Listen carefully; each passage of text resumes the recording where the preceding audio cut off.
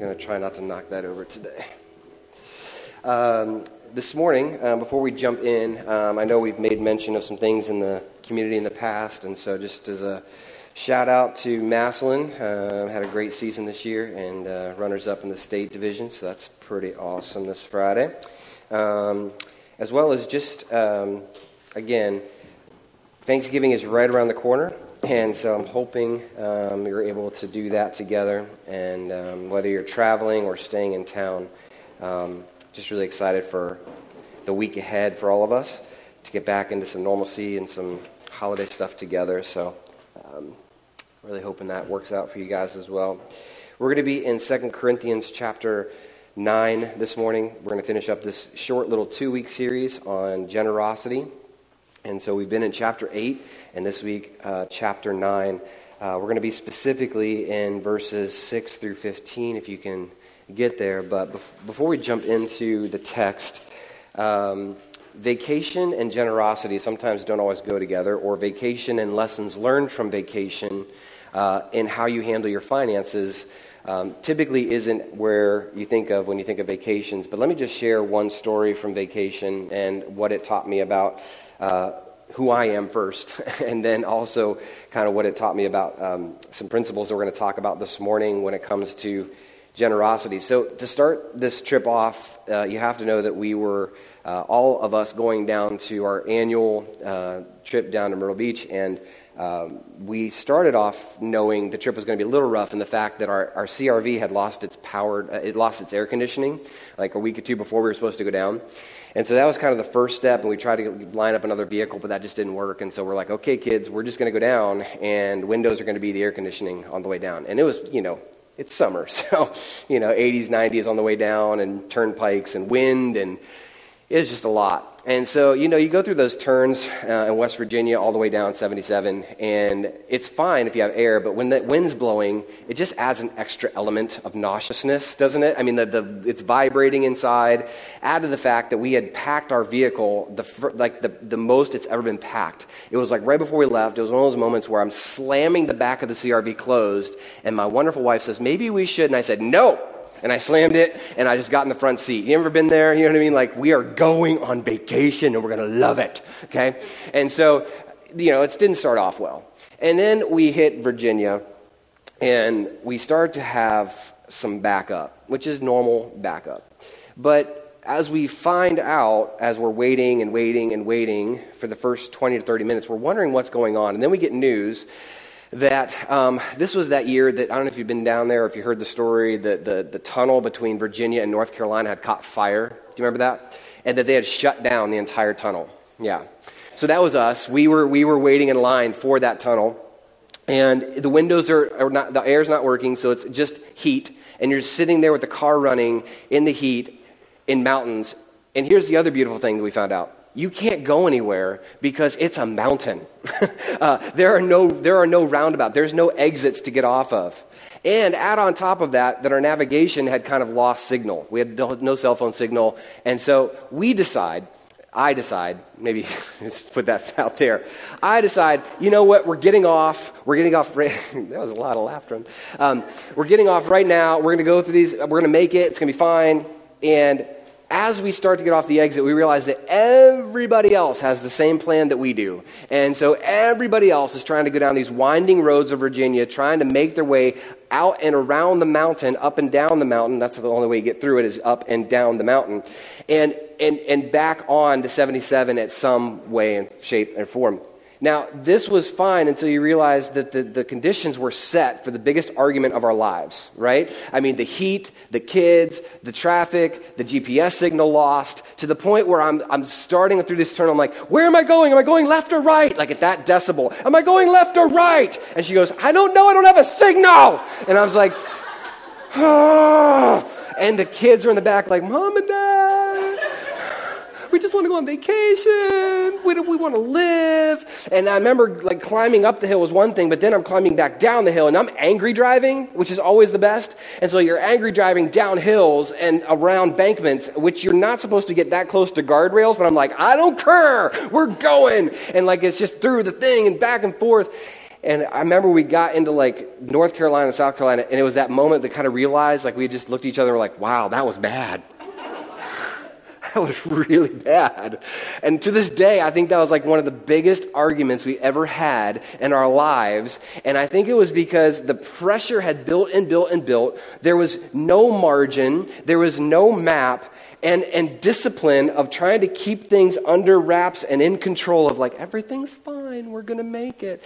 Discipline had went out the window at around the third turn, and everybody was just like free for all. You know what I mean? Like it was just like, there was no barriers, there was no filters, there was just like, and that was just kind of the trip down. And it taught me a couple of things. You're kind of like, well, it taught me a lot about me. That's the first thing it taught me. But it also taught me a lot of things when it comes to our finances as well, which we're going to talk about today. And here's a couple of things that it taught me, and we're going to kind of dive into here in 2 Corinthians chapter 9. A map is crucial. That's the first thing it taught me. If we didn't have a map, it was really, really irritating, and we took so many wrong turns and lefts and rights. Margin is critical because there was little margin in the car because everybody was at their peak level of anger. There was little margin winding around these turns of Virginia into North Carolina. And discipline will only get you so far without the previous two. Because when it comes to our finances in particular, as we talk about generosity and being generous, here's the thing I know about you and I know about me. We all want to be more generous. We all want to be able to give financially to help somebody out. We love to do it. We want to do it. But the reality is, if we don't have a direction and a map for our finances, if we don't have margin in our finances, discipline will only get us so far, and we won't be able to be as generous as we want to be. We ended last week with the question of how generous do you wish you could be? Like, if there was no limit to your money in bank accounts, like, how generous do you wish you could be? And then we kind of just left that float because today I want to talk about some specifics about how to get to that point of generosity together. So, as you have your Bibles, let's go to 2 Corinthians chapter 9. Verses 1 through 5. Here's the context again. Paul is speaking to the church in Corinth, and he's collecting money for the church, for the people in Jerusalem and the poor. This has been like a 10-year campaign, and he is now going to the Corinthian church saying, hey, you've raised money for a year. How's that going? All right. So if kids in the room, I know you guys are going to stick with me too, so I want to kind of relate it this way. It's almost as if you had this huge this huge amount of money piled up and piled up and piled up and piled up, and you were going to save all of that money, and you were going to give it away to people who were less fortunate than you. And that's what this church did. They piled a bunch of money up, and they were going to give it away. And here's what Paul writes at the beginning. And there's some big words in here, so let me just kind of work through it together with you. Now it is superfluous, that's fun, for me to write to you about the ministry for the saints. For I know your readiness, of which I boast about you to the people of Macedonia, saying that Achaia has been ready since last year. He's saying, you have been ready, you've been ready for the last year, and I want to just brag to the church in Macedonia, we talked about them last week, that you are ready for this. And your zeal has stirred up most of them, but I am sending the brothers so that our boasting about you may not prove empty in this matter, so that you may be ready, as I said you would be. I don't know if that's passive-aggressive by Paul or not, but he's just kind of leading them, isn't he? I know you're ready, you're going to be ready. You're ready, right? I promise you're ready. You're going to be ready. You're ready to give it. Otherwise, if you're not ready, if some Macedonians come with me and find that you are not ready, we would be humiliated, to say nothing of you for being so confident. So I thought it necessary to urge the brothers to go on ahead to you and arrange in advance for the gift you had promised, so that it may be ready as a willing gift and not as an exaction. He says, I want this not to come at like this last minute give and this pressure to keep giving. I want this to be a heartfelt emotion, like a heartfelt wanting to plan to give. Because what they had done is given them a year in advance for planning. And so they had a map and a plan for the money was going to go to Paul for these people in Jerusalem, for their poor. And the Corinthian church as a whole, if they weren't ready, Paul said, man, it's just going to be embarrassing to them. They're going to regret it. So I want to make sure that they're ready to give, which goes to our first point this morning, and that is this. Focus on who you want to become and not the experiences you want to have. Paul says, I want this to be a focus on your heart and your character, that you are willing and ready to give as a church, and not just for a financial campaign. Does that make sense? There's a difference between just giving because we've got this big financial need and we're going to give towards it, versus being a people, a disciple of Christ who is willing to give and be generous because of you just following Christ. Being generous with your finances is not about fundraising, it's about disciple making. And we're going to talk about that a little later. But your finances are not just about this one-time give, but they're about who we are as followers of Jesus. And we asked last week, how generous would you wish you'd be? And they wish you could be. And again, we said that only happens if you have the right map. And one of the things you can do that is a map that's really easy to do, that's really, I guess, practical, is simply to track your income for the last 10 weeks and just see what your income tells you. Because often we don't think our money speaks, but it really does. And some of you, like, if you're like me, you don't want to do this exercise because you're scared to see where it goes. And others of you, you're like, I do that on a regular basis. That's just what I do. Every 10 weeks, I kind of check my bank account and I know where we're at and I know what we're doing. But for all of us in the room, I think it's beneficial sometimes to just kind of take a look and say, okay, is it what we want it to go towards as disciples and followers of Christ, or is it kind of owning us? And so one of the things you can do practically when we talk about a map is to track your income for 10 weeks and just ask the question, is this what we want to be said of us and our finances? Is it just about paying the bills? Is it just about living paycheck to paycheck? And as you do that, as you think of those 10 weeks and track those and this idea of generosity, and as you decide what you want to be known for and give to, it may be helpful to think in percentages. And so one of the things that we've said before here when it comes to our money is what percent of my annual income do I want to give away? What percentage do I want to save? And what percentage do I want to live on? Now here's the reality. It's 2020. You've been through a lot. It's been a rough year. And I'm sure your finances have probably dipped and gone all over the place just because it's been that kind of year. So I'm saying giving yourself some grace in this exercise. But it would be really good for you and your spouse to sit down together and just say, you know what? As we look into 2021 and as we think of our finances of where we want to be even during the Christmas holiday season, what percentage do we want to be able to give away long term? What percentage do I want to save and what percentage do I want to live on? Carrie and I did this early on when we had little ones, and we said we would love to be able to not only have a percentage that we live on, but we would love to have a percentage that obviously we give to the church as a tithe, but we would also love to have a percentage of our income that we have just in reserve to be able to just give to a need. If somebody was to come up and say we couldn't make a house payment, we couldn't make our meals this week, or whatever it is, we want to be able to say, man, wouldn't it be great if we looked at our finances and we had a percentage that we were able to give away to those in need? And that was above and beyond, but it was a plan and it was a map. And so the first question that comes up in generosity is if we truly want to be generous, we have to take the practical steps in saying, what do our bank accounts say about who we are? Because the Corinthians, they had a map, they had collected for a year, and they were ready. And they were ready to give their gift to Paul, and they were ready to show their generosity, and Paul is coming to them saying, I'm ready to receive this gift. Because here's the main point he's trying to get at, and here's where we want to land this morning, even on one of the main points as well, and this he gives in verse 6. So he talks about, I'm coming to receive this gift, and then he says this in verse 6. Here's the point of why I'm coming. The point is this. Whoever sows sparingly will also reap sparingly, and whoever sows bountifully will also reap bountifully. Each one must give as he has decided in his heart, not reluctantly or under compulsion, for God loves a cheerful giver. He says, I want you to know that this whole thing is truly not so much about how much you give, but it's truly about your heart and how much you're willing to trust God with your finances and in your generosity. And he says, in order to sow bountifully, it's this agricultural idea.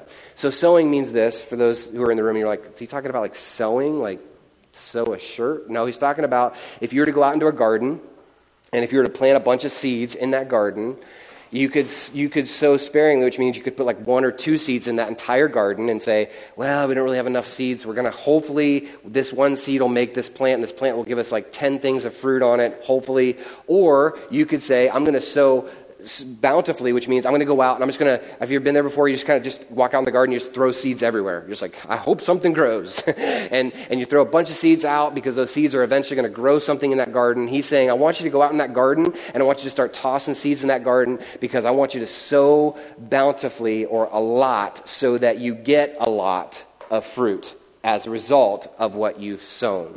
And he says the same is true in our finances. If you sow bountifully, then you will reap bountifully, he says. And in order to sow bountifully, not only do we need a map, but we also said we also need margin in our life. Margin, like the hills in Virginia, are exciting for a while and they're fun to navigate, but the longer we're on the road without margin, the more dangerous they become. Isn't that true? Like the longer you have less margin in your life in any area, but including your finances, the less margin you have, the more irritating it becomes, and ultimately the more dangerous it can become.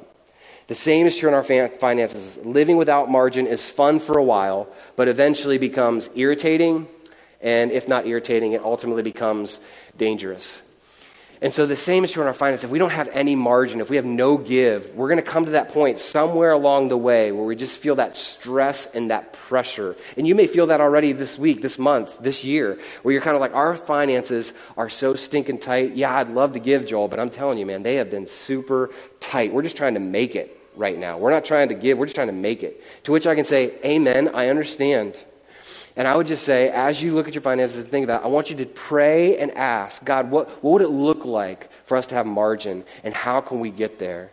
God, how can you make this true, that we sow bountifully and we reap bountifully? God, how do you make that true in our finances? Because I want to be a giver. I want to be a cheerful giver, but it's hard because there's no margin in our life. And let me say this, you can be generous with or without margin. I just know from experience it's way more enjoyable when there's margin than when there's not to give. And God loves, again here, a cheerful giver. So he says, sow bountifully to the person you want to become, and not just the experiences that you want to have. Now, there's a map, there's margin, and in those two, in our finances, we need both. But ultimately, I think within that map, there needs to be a discipline or a feeling of discipleship in that. So let me explain what I mean by that. As you grow and mature in your relationship with Jesus Christ, we are hoping that you not only mature and grow in your devotion life, right? That I'm in my Bible far more than I ever have been. I'm reading more than I ever have been. I hope that as you mature in Jesus Christ, that you're praying more than you ever have before, and that your prayer life is growing as you mature to be a disciple of Jesus Christ. We hope that you are being more open and authentic with brothers and sisters in Christ, and you're able to share and grow in that area. We hope that you're growing in your disciplines. And I really hope that along the way that we don't exclude our finances or our giving as part of that discipline. Because as you mature in Jesus Christ, it's not just about a financial campaign, and I'm not going to be asking you guys for money today. That's not the point. I'm just saying that as you grow and mature in your finances or in your relationship with Jesus Christ, you also mature in how you give. I was reading an article, and in this example he used was really, really helpful, I thought. And he says, if you look at it like a ladder, I'm going to read this because it's hard to see. But if you think of it as a ladder, and as you mature in your growth, your finances should come the same way. The first time giving could be, I have never given before, and so that first give that you have given to the church or to generosity or to anybody, and specifically to any organization or whatever, you just give out of a heart of giving. That's awesome. That's a test. That's a sign of growth in Christ. If you're able to give for the first time, that's to be celebrated. When you give for the first time here, I send you a letter to say thank you so much for giving. I don't know how much you give, but for the first time givers, I always want to send a letter out to say thank you for growing in your relationship with Jesus Christ, to trust Him enough with your finances to do so. And then as you grow from the first time gift, maybe you grow into an occasional giver, where I give but not consistently. In other words, I don't really have a plan, but when I have extra money left over, then I'll give towards the church. Awesome. Growth. Great. Development. And for some of us, we're growing in our relationship with Christ, and we're at that level. Others, you said, you know what, I've grown past that. I used to be that, but now I'm giving intentionally. I give consistently, but less than 10% of my income. It's intentional. I give it weekly, and it's there, but it's not 10%, and I want to grow to that. I'm not there yet. I'm trying to get there. I'm trying to mature in that, but I'm not there yet, and so I'm just giving intentionally. We understand that you're growing in your relationship with Jesus Christ, and we want that to be part of the growth as well. And then there's tithing, which I faithfully give 10% of my income, and I've grown and matured just finances, because Paul is saying here, I want a cheerful giver, not one who's giving just because they have to give. Verses 8 and 12, he continues this way. And God is able to make all grace abound to you, so that having all sufficiency in all things at all times, that's important, you want to highlight that he says this grace of finances here, in particular to this chapter and context, he says, is I will have all sufficiency, all things, all times, so that you may abound in every good work. As it is written, he has distributed freely, he has given to the poor, his righteousness endures forever. He says, as you do this, you're not doing this alone.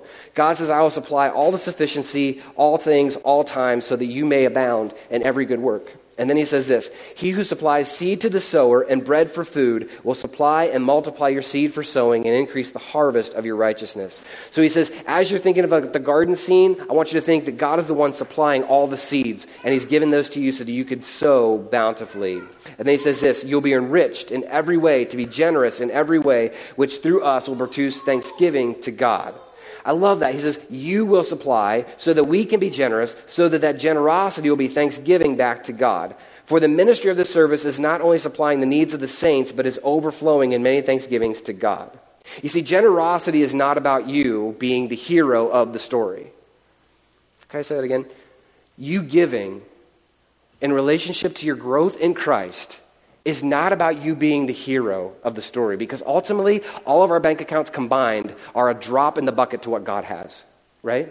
And so the hero in this story is not the Corinthian church, which the Corinthian church, as messed up as they were, they probably thought they were the hero of the story.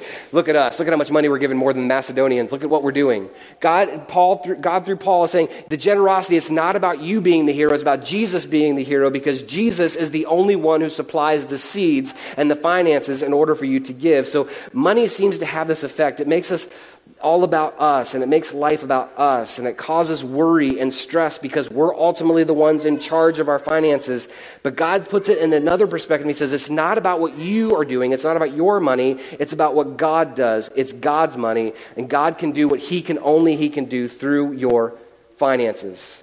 Matthew 6:24 says, no one can serve two masters, for either you hate the one and love the other, or you be devoted to one and despise the other. You cannot serve both God and the devil. No, you cannot serve both God and money. You would think he would say Satan, but in all reality, he knew that money has this effect on our hearts, and he says you cannot serve them both. And Paul is reminding us, and he's reminding the church in Corinth, our finances are not ultimately about us. It's about Jesus Christ. And it's about him supplying the needs on our behalf. So to finish out, let me just kind of give you one more story from the book of Mark that I think is awesome when it talks about Jesus being the hero of our finances, and that God's not limited by your amount of money you have. God's not held back, and God can do whatever he wants to do with your finances. Finances, I'm going to tie into this idea of fish and loaves in the book of Mark. There's this beautiful story in Mark chapter 6 and also in Mark chapter 8. And you don't have to turn there if you don't want to, but Mark chapter 6 and Mark chapter 8, I think, is this beautiful example of this idea of God being in charge and supplying all that we need. In Mark chapter 6, there's a story of the feeding of the 5,000. And in Mark 6, after the feeding of the 5,000, they have 5 loaves of bread and 2 fish. And that's all that they have to supply this huge population of 5,000 people with a meal. You've heard this story before. You know this story, right? And then they end up miraculously feeding 5,000 people. And to put that in perspective, 5,000 people is about 15,000 pounds of food. So I don't know how much is in your cupboard right now getting ready for Thanksgiving, but I'm going to guess it's not 15,000 pounds. 15,000 pounds of food, and it was probably more than that because of the families and the fact that Mark tells us that they had, of that, 5 loaves, 2 fish, they had 12 basketfuls left over. So, skipping ahead then to Mark chapter 8, Jesus feeds 4,000 people, as we read. And in verse 5, they only had bread this time, and they had 7 baskets to start. And in verse 8, we read, and they ate and were satisfied, and they took up the broken pieces left over, 7 basketfuls. Now I want to read the rest of the story for you because there's 2 different stories. Again, bread supplied by God for these people to feed 5,000, to feed 4,000. And then we get this amazing story at the end of chapter 8, beginning in verse 10. And immediately he, Jesus, got into the boat with his disciples and went to the district of Dalmathuna. And in verse 11, the Pharisees came and began to argue with him, seeking from him a sign from heaven to test him. And he sighed, this is Jesus, and Jesus sighed deeply in his spirit and said, Why does this generation seek a sign? Truly I say to you, no sign will be given to this generation. And he left them, got into the boat again, and went to the other side. Verse 14, this is so the disciples. I love this. Now the disciples, they had forgotten to bring bread. I don't know how they did that, but they just fed 4,000 people. They get in the boat, and then they realize, hey, we didn't bring any of the leftovers with us. Okay, so they got into the bread. They didn't bring any bread. And they only had one loaf with them in the boat. And he cautioned them, saying, watch out, beware of the leaven of the Pharisees and the leaven of Herod. Okay, we have bread. Now he's telling us to beware of the ingredients in the bread that were put in there apparently by the Pharisees and Herod. Okay, so something's bad in the bread, and immediately their brain, probably everybody in the boat, looks to that loaf of bread in the boat, and they're kind of like, I ain't eating the bread. You eating the bread? I don't want the bread. Apparently the Pharisees and Herod put some on the bread. And they began discussing with one another the fact that they had no bread. Now, I love stories like this because it makes the disciples feel a lot more like me. Because Jesus is trying to make the point here, and they aren't getting it. All they know is that apparently they're not supposed to touch the bread, and there's not enough bread. When they just fed 5,000 people, 4,000 people, they're in a boat with one loaf of bread. If anybody can make the one loaf of bread explode in the boat and sink the boat, it's Jesus, the guy in the boat. But they decide that they're going to look at the bread and say, who forgot to bring the bread? Did you forget to bring the bread? Probably John. John was over there being nice and loving to everybody. He probably forgot the bread. Peter, where were you? Why didn't you bring the bread? And nobody brought the bread. And Jesus, aware of this, said to them, why are you discussing the fact that you have no bread? Do you not yet perceive or understand? Are your hearts hardened? Having eyes, do you not see? And having ears, do you not hear? And do you not remember? I love this. He says this in verse 19. Do you not remember when I broke the 5 loaves for the 5,000? How many baskets full of broken pieces did you pick up? They said to him sheepishly, I'm sure, 12. And the 7 for the 4,000, how many baskets full of broken pieces did you take up? And they said to him sheepishly again, 7. We picked up 7. And he said to them, do you not yet understand? The Pharisees and Herod and everybody around wants these miraculous signs of bread, but they're going to go away hungry because they don't care about me. They don't know that I'm the supplier of the bread. And you, my disciples in the boat with this loaf of bread, stop looking at the bread. I'm the bread. I can make that into whatever you want it to be because I am Christ. So don't keep focusing on the bread. And our point in this is simply, even with our finances, how often do we look at Jesus and be like, yeah, but Jesus, look, we only have this. To which he looks at us and says, do you remember who I am, though? I get that. I understand. But do you know how many baskets were left over? 12. How many baskets were left over the second time? 7. Who did that? You. Yeah, I did that. And I am the one to be followed. Do you not yet understand? It's not about the bread. It's not about the finances. It's about our hearts and growing in passion and love for Jesus that makes us more generous. It's not about the bread. It's about Jesus, because ultimately Jesus is the one that is the winner in this story. He is the hero in this story. Paul ends in 9:13-15. He says this, by their approval of the service, they will glorify God because of your submission that comes from your confession of the gospel of Christ and the generosity of your contribution for them and for all others, while they long for you and pray for you because of the surpassing grace of God upon you.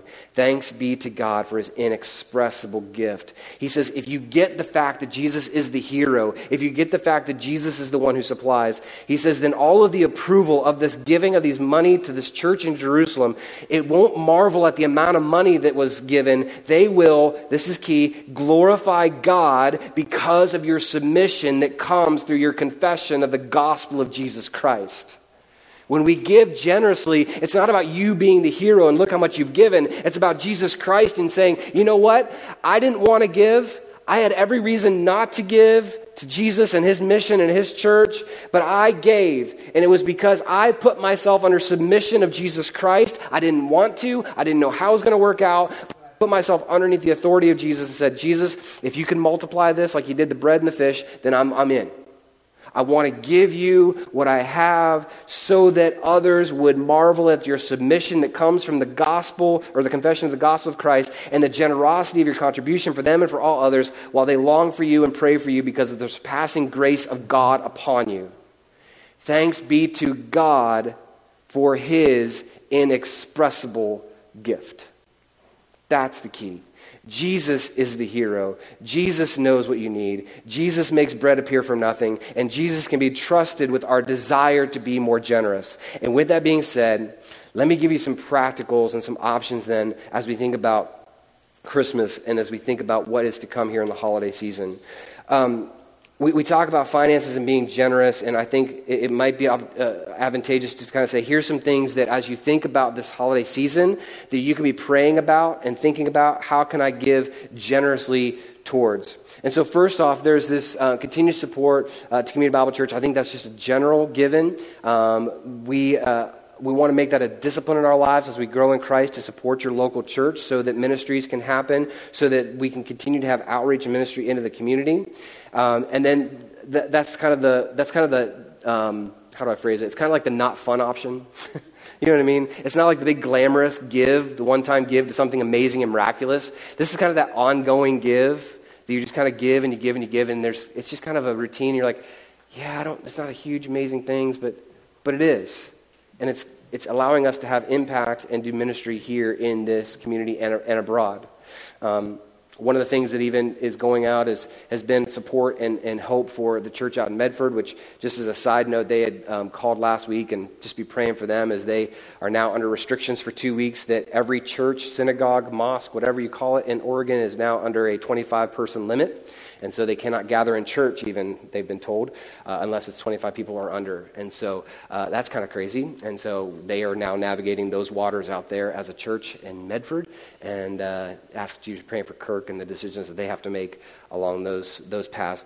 But that just kind of helps to give towards the church itself. The other thing that's is a need that's coming up towards the end of the year is counseling prevention. And let me just I want to kind of be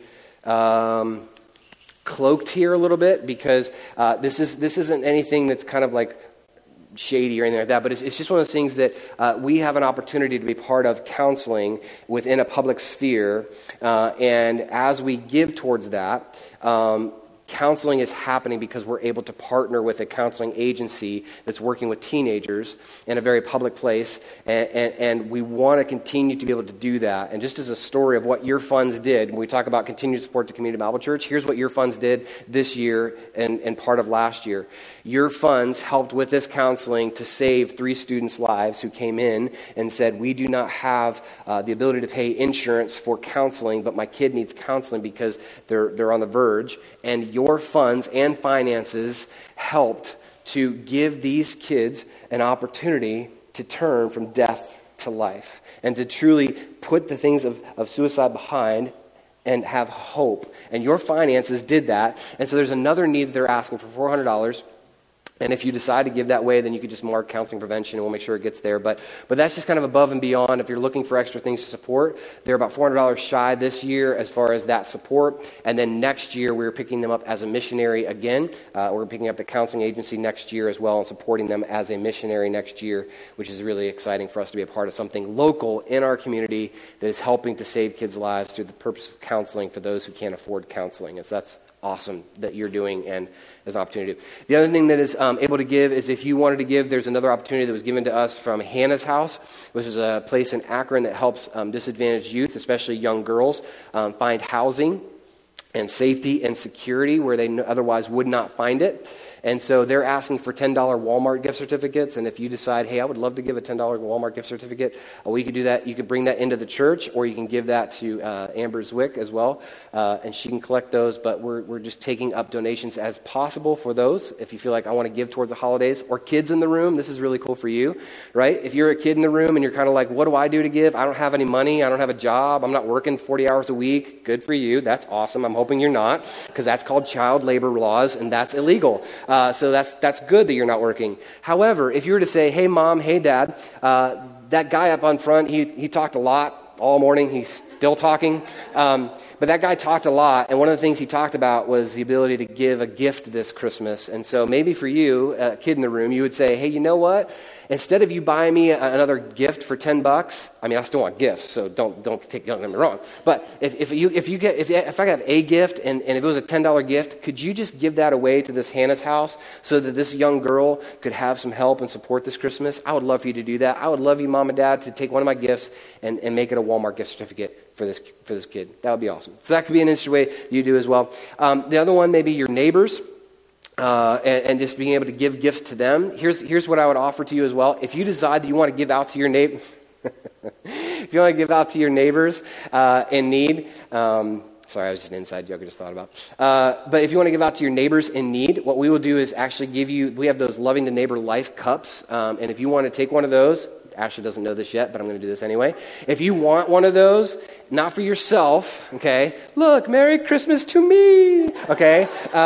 They didn't want it. I left it on their doorstep, and they never came. It was weird, so I just took it home, okay? But if you want to give one of those away and fill it with candy or a gift certificate or something to give out towards the holidays, I'm making that commitment to you guys now. You can take one of those. We'll give you a mug, take it to a neighbor, fill it with whatever you want, and drop it off. That'd be a great way to love your neighbors during this Christmas season. Could be your coworkers. I know some of you who are going above and beyond with your coworkers. And lastly, it could be even not just coworkers, but those in the medical professional field right now. You guys, our first responders and others, are working a ton of overtime. And those nurses in the room right now who are working a ton of overtime and putting themselves at risk every single week, we say thank you so much to you. And maybe it's just a gift to them to say thanks for taking care of us in the midst of this pandemic, in the midst of numbers being like crazy high right now, and you having to work all this overtime. Okay? It could be just a gift that way and being generous that way. And lastly, it could be, again, kids in the room. Maybe it's not Hannah's house for you, but we did this when our kids were young as well. When we talk about generosity, is World Vision always comes out with those magazines. And so there was one year we bought goats. There was one year we bought chickens. And there was one year we bought, I don't know what we bought. But there was the thing, we actually just took the toy catalog and then we took the World Vision catalog and we said you can pick 3 things from this, and you can pick 2 things from this World Vision catalog. And what they did every year was just awesome, is they would just be able to take the catalog, and they would say, you know what, I want to buy water or goats or chickens or whatever it is to help this person around the world. And part of their money went towards that, and they get a little certificate that says, man, this is what I gave towards. So there's a ton of ways to be generous this Christmas season, but I'm just going to ask you specifically to say, you know what, it's not about the gift, it's about the heart that gives it. And Paul reminds us it's about the cheerful giver and how we give. And as we mature in Jesus, may we mature in our finances at the same time. Let me pray for you and close us out. And thank you so much for the kids being in here this morning. You guys did awesome today. And we'll get you guys out of here. God, thanks so much for this morning. God, we don't fully know what you have planned for us in this Christmas season, but we do know that you have been gracious to us. You have been overly generous to us. And God, we want to be able to be generous in return. And so we pray that over this next 4 weeks, God, that you would just put in our hearts and our minds who we need to be generous towards. And may we give some out of probably hard needs that we maybe currently are struggling financially. And God, we don't want to diminish that at all. May we as a church come alongside them. But God, ultimately, if there's ways that we can give this Christmas, I pray that we would do it in a way to be generous to those around us so that we can then look back and say, man, if it wasn't for God in our life, if it wasn't for him, then we would have nothing to give. And we thank you for that. We thank you for this week coming up. We thank you for Thanksgiving. We pray that it would just be an encouraging time around tables with families to able just to be together again and celebrate what you've given to us.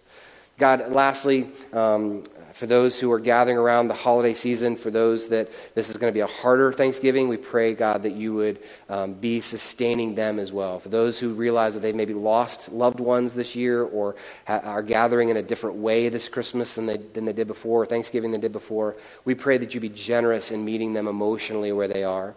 We pray that you be gracious in giving them peace of mind that they don't normally have in the midst of loss. We ultimately give it to you, knowing you're in charge, and we thank you for it. It's in your powerful name we pray. Amen. As we close out, last thing is this. Next week starts Christmas here. So stage is going to look a lot different. Things are going to look a lot different. And we're going to be ready to jump right into Christmas next week. So hopefully join us for that. So thanks so much for being here. Have a great week. Happy Thanksgiving. And we'll see you soon. Thanks.